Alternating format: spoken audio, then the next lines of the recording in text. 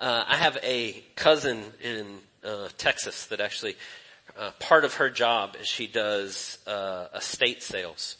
And she goes in the small town in East Texas, and different people in the town, if they've passed away or whatever happens, or the family doesn't want to deal with it, she goes in and kind of liquidates everything in this house. And it's interesting to me, this job that she has. It's a little bit strange in some ways, that she goes into these houses in this town that's been there for a long time, and oftentimes it's been 2, 3, 4 generations. And so 100 years, 150 years of history in this one house, and her job is to go in and basically liquidate everything, put a price on it, sell it, try to get rid of all of it. And it's such a strange thing to think about, to walk in to a house that has all these memories and all this life that's been lived and all these things happening there, and then your job is just, okay, we're going to get rid of all of it. And I was thinking about that, kind of just that job and going through that, but also like what that would be like. Or imagine for a second it's your house. That now you've passed away and someone comes into your house after you've died, and they start to look at all the stuff that you've accumulated your whole life, and pictures and your family and all these memories and all these things. And now it's just time to sell it and get rid of it. And thinking about kind of the temporal nature of that, but also what would it say about you if somebody walked through your house and looked at all your stuff and all the things that you gave your life to? What is the story that it would tell about what you saw as most significant? And I want you to just think about that for a second. I don't know if you've ever considered that before, or something along those lines. My guess is if you're older than I am, you've probably at least thought about it a couple times, probably progressively as the older you get.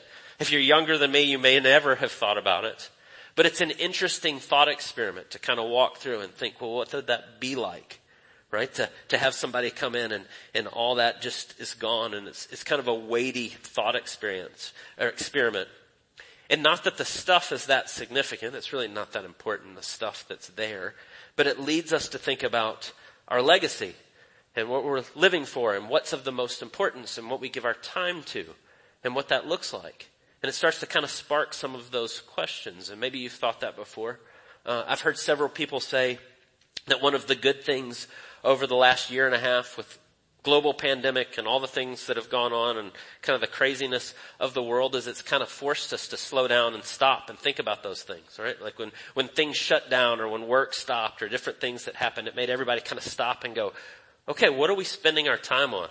And why are we doing that? And what does that look like? And that's maybe a good thing that's come out of it.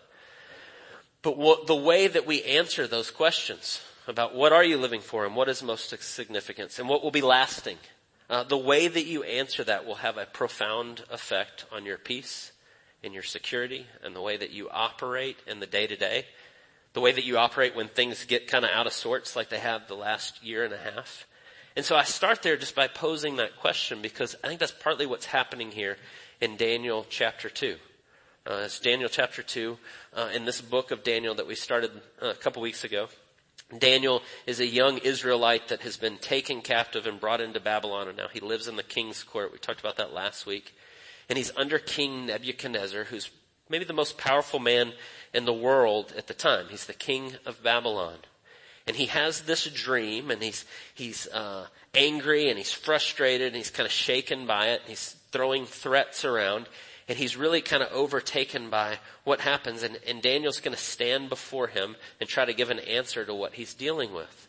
And I think a part of what Nebuchadnezzar's dealing with is something that we all deal with when we face our mortality and what's going to come in the future and what that looks like.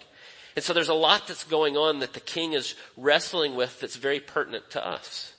And then I would say that Daniel's answer and what he tells him is extremely important to us when we understand what he says here. And so today as we look at chapter 2, this is the way I want us to look at it. First, this problem that the king has. What is he wrestling with? What is he dealing with? The heart that's underneath that's causing him to be so shaken. So that's the first part. Then the second part, I want us to see the answer that God provides and how that kind of speaks truth right into the midst of our struggle. And the same with the king. We have a very similar struggle in our own hearts. And then lastly, how do we live in light of it, right? So the problem that's there, the answer that God gives through Daniel, and then how do we live in the light of it? And so let's just start with the problem that arises. that comes with the king. We just read this whole chapter, this big long chapter, and so we'll just hit on pieces of it here. But it tells us right there in the first verse the problem. In the second year of the reign of Nebuchadnezzar, Nebuchadnezzar had dreams, and his spirit was troubled, and his sleep left him. And so he's upset. He has a dream, so much so that he can't sleep, and now he's agitated and he's frustrated, and he calls all his sorcerers and magicians and all his wise men in, and he says, I want you to tell me what this dream is about. Now he does this in the way that you would expect a king who's used to getting his own way, who works through violence and power, and kind of tells people, you do what I say or I'm going to kill you. And so he calls them all in, and that's exactly what he says. You see that in verse 5 and in verse 6. He says, this word is firm. If you do not make known to me the dreams and its interpretations, you shall be torn limb from limb, and your house shall be laid in ruins. Basically, he says, I'm going to kill you and your whole family if you can't tell me what this dream is and the interpretation. It's kind of the way you get a glimpse of the way Nebuchadnezzar rules, the way he operates with a firm hand that's extremely violent. And what we know from history and about Babylon, that's absolutely certain. They would go in and destroy places and lay them waste in the most awful ways. And so this isn't really out of character with Nebuchadnezzar. But he's shaken, and so he starts making these threats. And so the wise men come in and they say, well, tell us the dream and then we'll give you an interpretation. And as ruthless as Nebuchadnezzar is, he's also not a fool. He says, I'm not going to tell you what the dream is. You're going to tell me what the dream is. How am I going to know that you've got the interpretation unless you know what the dream is? And he says, right, like I can hear the wheels spin, or think about the wheels spinning in his mind. I'm going to tell you the dream, and then anyone can make up an interpretation. You can all come up with different things to tell me, but to know that you really know what you're talking about, I want you to tell me the dream. And so he sets that before them, and they all go, no one can do that. You're crazy. That won't work. No one knows your mind and what you're thinking. We can't do that. We can help you with the interpretation, but we can't tell you the dream. And so it makes him angry, and he's ready to kill all of them, just as he said. And then Daniel hears about this. We saw last week that Daniel and his friends have been brought into the king's court. They've been indoctrinated into kind of the way of Babylonian life. They're learning and growing. Daniel and his friends are some of the best and brightest that have been brought in from Israel. And they hear about this, and Daniel hears about it, and he says, what's the big deal? Why is everybody so scared, and what's happening? And he hears, and he says, well, let me talk to the king. And I'm always struck that Daniel says, yeah, I'll talk to him. Let me put me on the calendar. Let me in to talk to the king. But Daniel doesn't have the interpretation. He doesn't know what the dream is at that point. He just says, I'll talk to him. And then right after that, they say, okay, they're kind of working towards that. And then Daniel goes back to his house and he begins to seek the Lord. And so I'm always struck by that here's this awful king that's ready to kill people at the drop of the hat. He knows this. He's seen the brutality living right there in the king's court. But yet Daniel has such faith that he says, I'll go and tell him. He has such faith that God can make known to him the dream that he says, put me on the schedule. I'll go meet with the king. And so they do, and they bring Daniel in, and he goes off, and he spends time with his friends praying and seeking the Lord, and God gives him understanding. And so he goes before the king. Daniel, who at this time, we talked about this last week, still a teenager. Right? Last week, chapter 1, the best we can tell, he's probably 15, 16. Chapter 2 here, he's maybe 18 years old. 19, somewhere in that range, still a teenager. And he's going to go stand before the most powerful man in the world. And he goes, and God gives him this understanding of the dream. And so he goes and stands before him. And the way the narrative lays out, we don't know what the dream is until we get to verse 31. Right? Because Nebuchadnezzar says, I had a dream and you tell me. Nobody can tell him. And so it's not until Daniel tells him the dream that we actually hear what it is.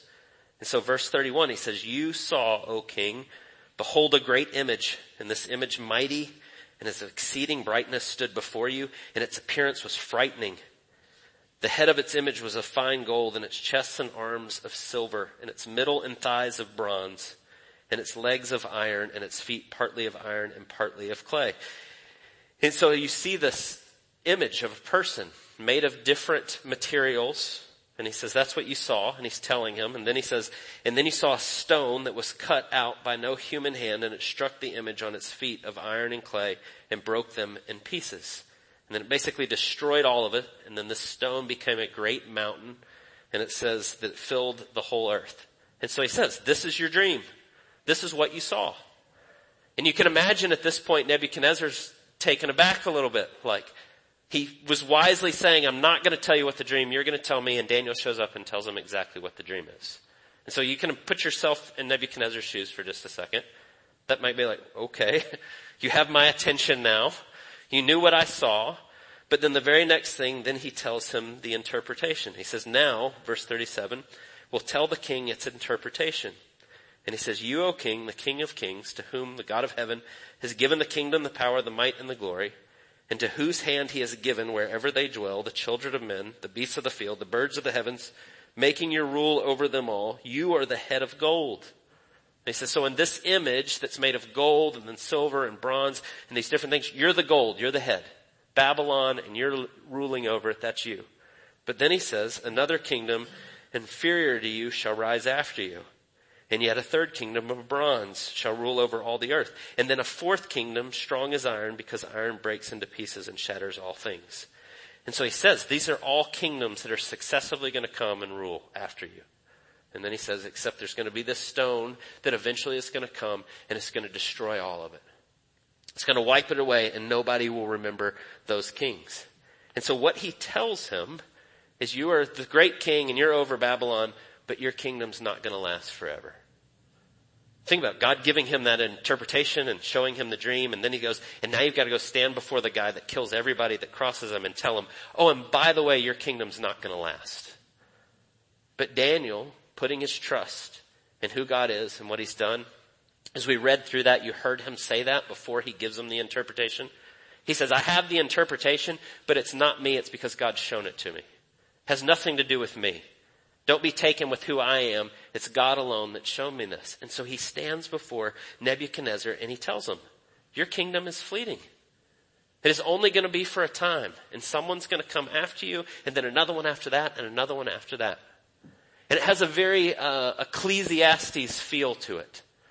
Right? The Ecclesiastes written by Solomon, and looking at vanity, and vanity is all vanity. That all of it comes and goes. That everything you work for will be passed down and will be taken away. And that's basically what Daniel says to him. Your kingdom is fleeting, and there's going to be those that come after you. And so you can understand why Nebuchadnezzar was so shaken. Why he woke up in the middle of the night and couldn't sleep. Because everything he's working for in his life, everything that he's about, making this huge kingdom and a name for himself, and I'm the king over it, and I have the power, and all of a sudden he sees that that's all going to go away. He's brought face to face with his own mortality. The terrifying thought that we often ignore our whole life. That he's going to die. That his kingdom's going to be gone. That no one's going to remember. He says it's going to be destroyed and it's going to float away like the chaff. That it's going to be gone. And so Daniel tells him this. And it's hard for him to face, I'm sure. It's hard for us to face. I've cited this for years, but I remember reading an article many years ago that I've looked at different times. There's lists of people's greatest fears. And almost always, if you go look, you can, whatever poll they do, greatest fears, it's funny, public speaking and spiders are always like 1 and 2. Death is always like 3 or 4. It's always like after spiders. And they said the only reason that that's the case is because so many people actually just ignore that death exists. That the way that they deal with it, this is what psychologists say, the way that we deal with it is we just pretend it's not there. We just deny it. And that's the only reason it's not number 1 on every list, because we just kind of like, oh, I'm not even going to address that. And so oftentimes we just ignore the fact that life is a finite amount of time that we have on this earth. We ignore that it's coming, and we just kind of put our head down and keep going after the things that are in front of us. You know, through the years, being a pastor, you end up doing a lot of funerals. I've been a part of and presided over a whole lot of funerals the last 12 years. And one of the things that I've heard regularly at funerals from the family and different people is they'll often say, well, time heals all wounds, and just give it time. Things will kind of get back to normal. And I've heard people say that for years and years and years. And I've often thought that maybe part of that is what they mean. And I'm not saying everybody means this, but I think sometimes what people mean when they say that is give it time and we can go back to denying that death even exists. We can just go back to pretending it's not coming. Just give it time, and then we'll go back to work and we'll pretend like it's not there, and we'll put our head down and we'll get back to the things that we normally do. And so oftentimes that's what we do. We put our head down and we go to work and we try to build our own little kingdom, justify our existence, make it all about us, fill our house with stuff, right? Continue to accumulate things to make it like, this is what I'm living for. But when all of a sudden you have this vision, like Nebuchadnezzar has, and you see that it's all fleeting and it's all going away, that can be really terrifying. Suddenly it's brought face to face with that. This past week I was listening to a podcast, and I listened to a whole bunch of different podcasts, and so sometimes one will end and the next one will start, and it'll just be kind of what's next in my thing. And it came on, and it was actually one that I normally wouldn't listen to. It was two comedians just kind of talking about whatever. And it wasn't anything of great depth, and I was kind of about to switch it. And one of the guys started talking about a dream he had. And so the two guys talking, one is a professed atheist and one is an agnostic. So neither one of them are believers. Neither one of them believe in God or say they do. And so they start talking about this dream he had. And then all of a sudden it turns into this very like philosophical discussion about what's of most importance, what matters, what will be of lasting significance. And so suddenly I perked up. I'm driving down the road listening to it and I go, I want to hear how they answer this. And so the one guy who is a professed atheist that had this kind of dream starts talking about how he feels like he had this great insight. And the only thing that will stand, the only thing that will be of any value is the good work that we do. Like he's a comedian and he's talking about like a special he did that got on TV and this other thing. And these are the pure things that I've done that I did really well, and those things will last forever. And I sat there listening to him driving down the road, and I thought, man, they are grasping at straws. If you think as a comedian your special that you did is going to last forever, he's not that good of a comedian to begin with. But even if he was the best comedian in the world, the greatest who's ever lived, are people going to remember that 100 years from now? Are they even going to know who you are? No. And we cling to those kind of things and we pretend like that's the answer. Like, I'm going to do these things, I'm going to put my head down, I'm going to make this great thing, and that's what's of lasting significance. And I think that's exactly what Nebuchadnezzar was wrestling with. And all of a sudden he sees this vision and it scares him to death. In fact, we'll see next week in chapter 3, a couple years later, Nebuchadnezzar's still wrestling with this. He's still trying to make it about himself and what he does and the kingdom he builds. But God brings it face to face here, that it's not going to last forever. And his kingdom's not going to last. And that's a scary thing for all of us that we have to deal with. So how do we answer that? What does God say here through Daniel that brings an answer to this question that we wrestle with? And so rewind back here for just a second. Go back to about verse 17 here. As Daniel hears about what's happening in the threat before he goes before the king, he says, I'll meet with the king. And then verse 17, it says, Daniel went to his house and he made the matter known to Hananiah, Mishael, and Azariah, his companions, and he told them to seek mercy from the God of heaven concerning this mystery. And so they pray. They go before the Lord and they seek him in his wisdom that he would show them what is true. And so in those moments when we feel that kind of existential angst, the first thing we do is we seek the Lord. We continue to come before him in all things. Instead of relying on our own wisdom and what we think, we go before God and we continue to seek his face. And that's exactly what Daniel and his friends do. And then God gives him this vision, shows him what this means and what it is. And he shows him what he's going to do. And in so doing, it leads Daniel to what he says there in verse 20. Daniel answered and said, Blessed be the name of God forever and ever, to whom belong wisdom and might. He changes times and seasons, he removes kings, and he sets up kings. He gives wisdom to the wise and knowledge to those who have understanding. Think about what a remarkable thing that is that Daniel says there. Can you imagine? Can you remember just the last couple of years what Daniel has seen?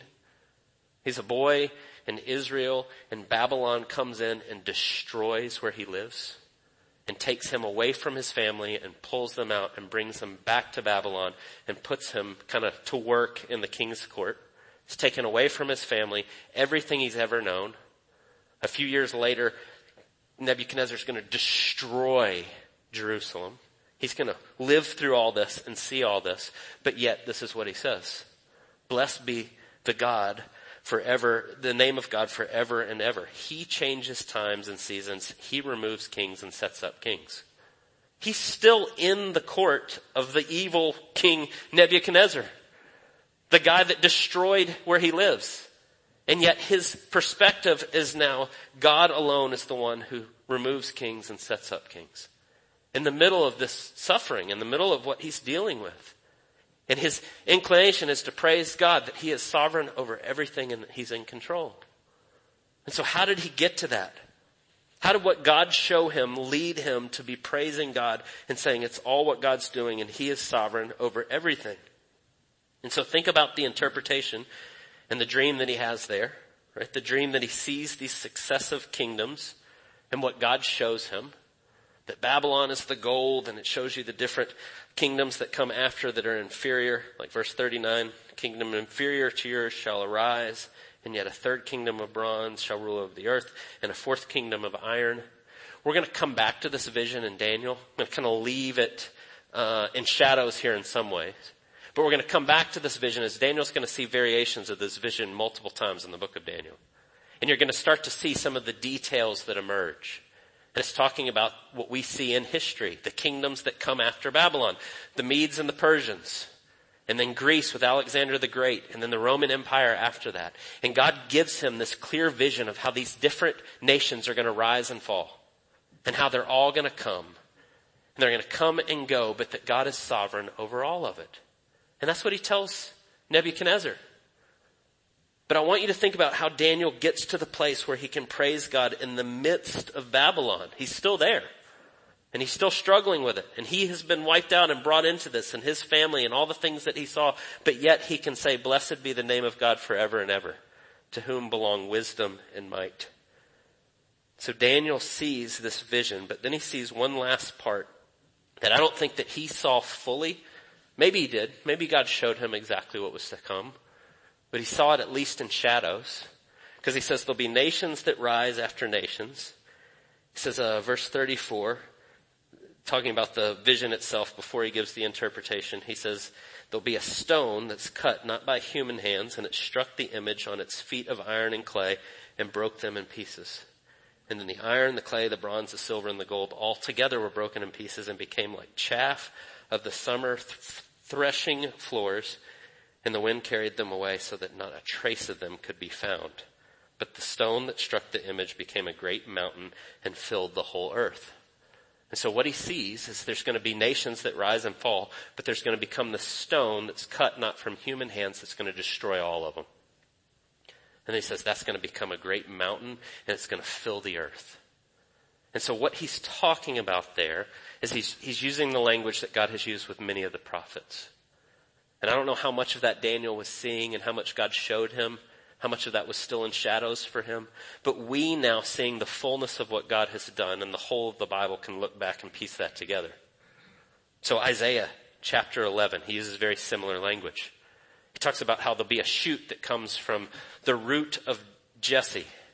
There's one that's coming, and when he comes, he's going to bring everything together in a holy mountain, and God's glory will cover the earth as the waters cover the sea. And we know now, looking back on Isaiah and what he was talking about, the root of the tree of Jesse is Jesus, the one who comes in the line of David. Or here when it talks about the stone that's not cut from human hands. That's what he sees, a stone that's not cut from human hands, and the language that's used that he's talking about. Do you know how Jesus refers to himself in Matthew chapter 21? It says he's the stone that was rejected and he has now become the cornerstone on which all things are built. And he refers to himself in that way. And we see that repeating in the New Testament, this idea. And so the stone that's not cut from human hands, God himself comes. Jesus, it's a type of Christ that we see right there in the Old Testament. And God's giving Daniel this vision. There is one that's going to come that is going to lay all kingdoms to waste. And it's going to set up a kingdom that will never be defeated. And it will cover the whole earth as the waters cover the sea. And you can rest in that. And that's what he's showing him. And so you think about, well, how does that happen? How does that come together? Why does that bring him to a place of praising God in the midst of Babylon? So listen to what the Apostle Paul writes in 1 Corinthians chapter 15. Verse 20 says, "But in fact Christ has been raised from the dead, and the first fruits of those who've fallen asleep. For as by a man came death, but a man has come also the resurrection of the dead. For as in Adam all die, but also in Christ shall be made alive, each in his own order. Christ the first fruits, and then after his coming, those who belong to Christ." And so what he's saying there in 1 Corinthians 15 is that Jesus is physically, bodily raised from the dead. And what that means for us is that death has been defeated. And one who's come that's undoing all of death and sin and evil in the world. But then listen to what he says right after that. "Then comes the end, when he delivers the kingdom to God the Father after destroying every rule and every authority and every power. For he must reign until he has put all his enemies under his feet, and the last enemy to be destroyed is death. For God has put all things in subjection under his feet." But when it says all things are put in subjection, it is plain that he is accepted who put all things in subjection under him. When all things are subjected to him, then the Son himself will also be subjected to him who put all things in subjection under him, and God may be all in all. Do you hear what Paul says? That Jesus is going to come, and when he returns, that every authority and power and reign will be put under his feet and will be destroyed in death itself. And Jesus will rule and reign over all things. I think that's what Daniel was seeing. I think that's what God was showing him. Nations will rise and fall, and they will come and they will go. But in the end, this stone that is not cut by human hands will set everything right, and that stone is Jesus. And he uses that language of this great mountain, and it will cover the entirety of the earth, and all things will be made perfect. And I want you to think about how that leads Daniel to this place of praising God in the midst of all that is going on around him. That he can go, "Blessed be the name of God forever. He changes times and seasons, and he removes kings and he sets up kings." If you know the end and you know what God is doing and where it's moving, you can continue to praise him even in the midst of all of this. And that's exactly what Daniel does. And he trusts God, and he sees how he's moving and working in this. Sadly for Nebuchadnezzar, it says that he's real impressed. He's very impressed with Daniel. He starts offering gifts and giving him a new position. Says all these things. Obviously, your God is the God of gods. But he's kind of like the person at the funeral. Right? Nebuchadnezzar's really taken. He was really shaken by it. Really impressed with your interpretation. Now let's get back to work. Let's go back to things being normal. Right? Because 2 years later, we're going to see in the next chapter, he's building a giant statue to himself for everybody to worship. How quickly he forgets. And the reality is we're all a lot like Nebuchadnezzar. Right?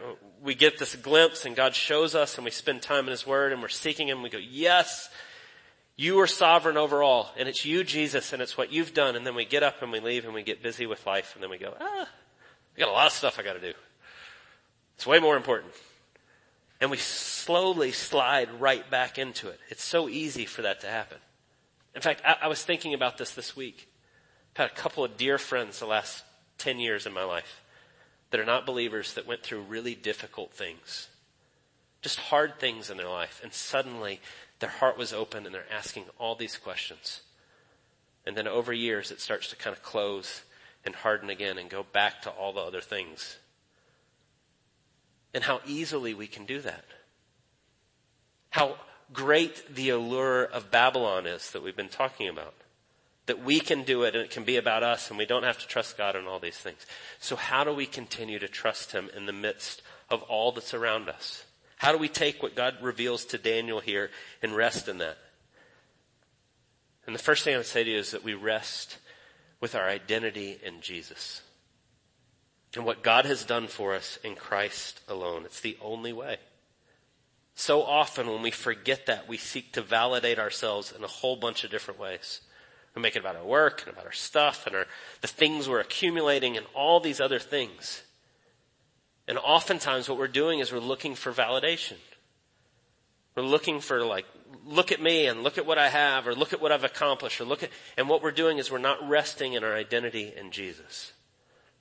And it's only when we see that Jesus has done everything for us, and he knows the end, and he's going to bring it to perfect fulfillment, and that he's purchased for us what we could never do for ourselves, and we rest in that. That's the only way that we kind of get out of that hamster wheel of chasing a bunch of stuff.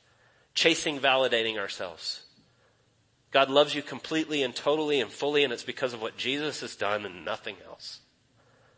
And it's only there that we can truly rest. We can stop trying to justify our existence when we see that our identity is in Jesus. But then the second thing is when we do, and when we begin to rest in who we are in Christ, it kind of saves us. It releases us from Babylon. It releases us from all the things that the world is saying. We can trust that God alone is the one that's going to do this. And I think that's what you see happening with Daniel. I think you see that throughout his life. He decides to put his faith and trust in God alone. I'm going to draw this line. I'm going to love the people where I am. I'm going to cooperate with them where I can, but I'm going to continue to hold fast to what God says. That's why the 18-year-old can go stand before the most powerful man in the world and go, and this is the interpretation of the dream. Your kingdom's not lasting. And he can stand there and trust because his faith and his trust and his identity is in who God is and not his doing. It's what God has done.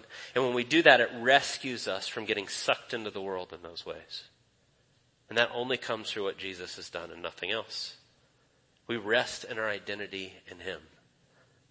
And so the world is a crazy place right now. And there's a whole lot going on, and there's a whole lot of ups and downs and all these things that are there. But God is sovereignly in control of all of it. And his kingdom is going to come. And it's going to cover the earth as the waters cover the sea. And we will see it, and we can rest in that. So would you pray with me? God, we thank you for the glorious good news of who you are and what you've done for us.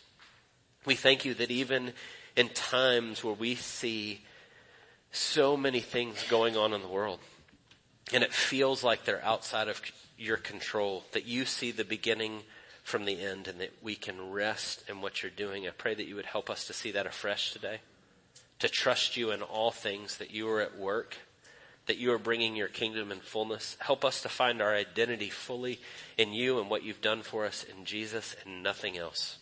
We pray all these things in Jesus' precious name. Amen.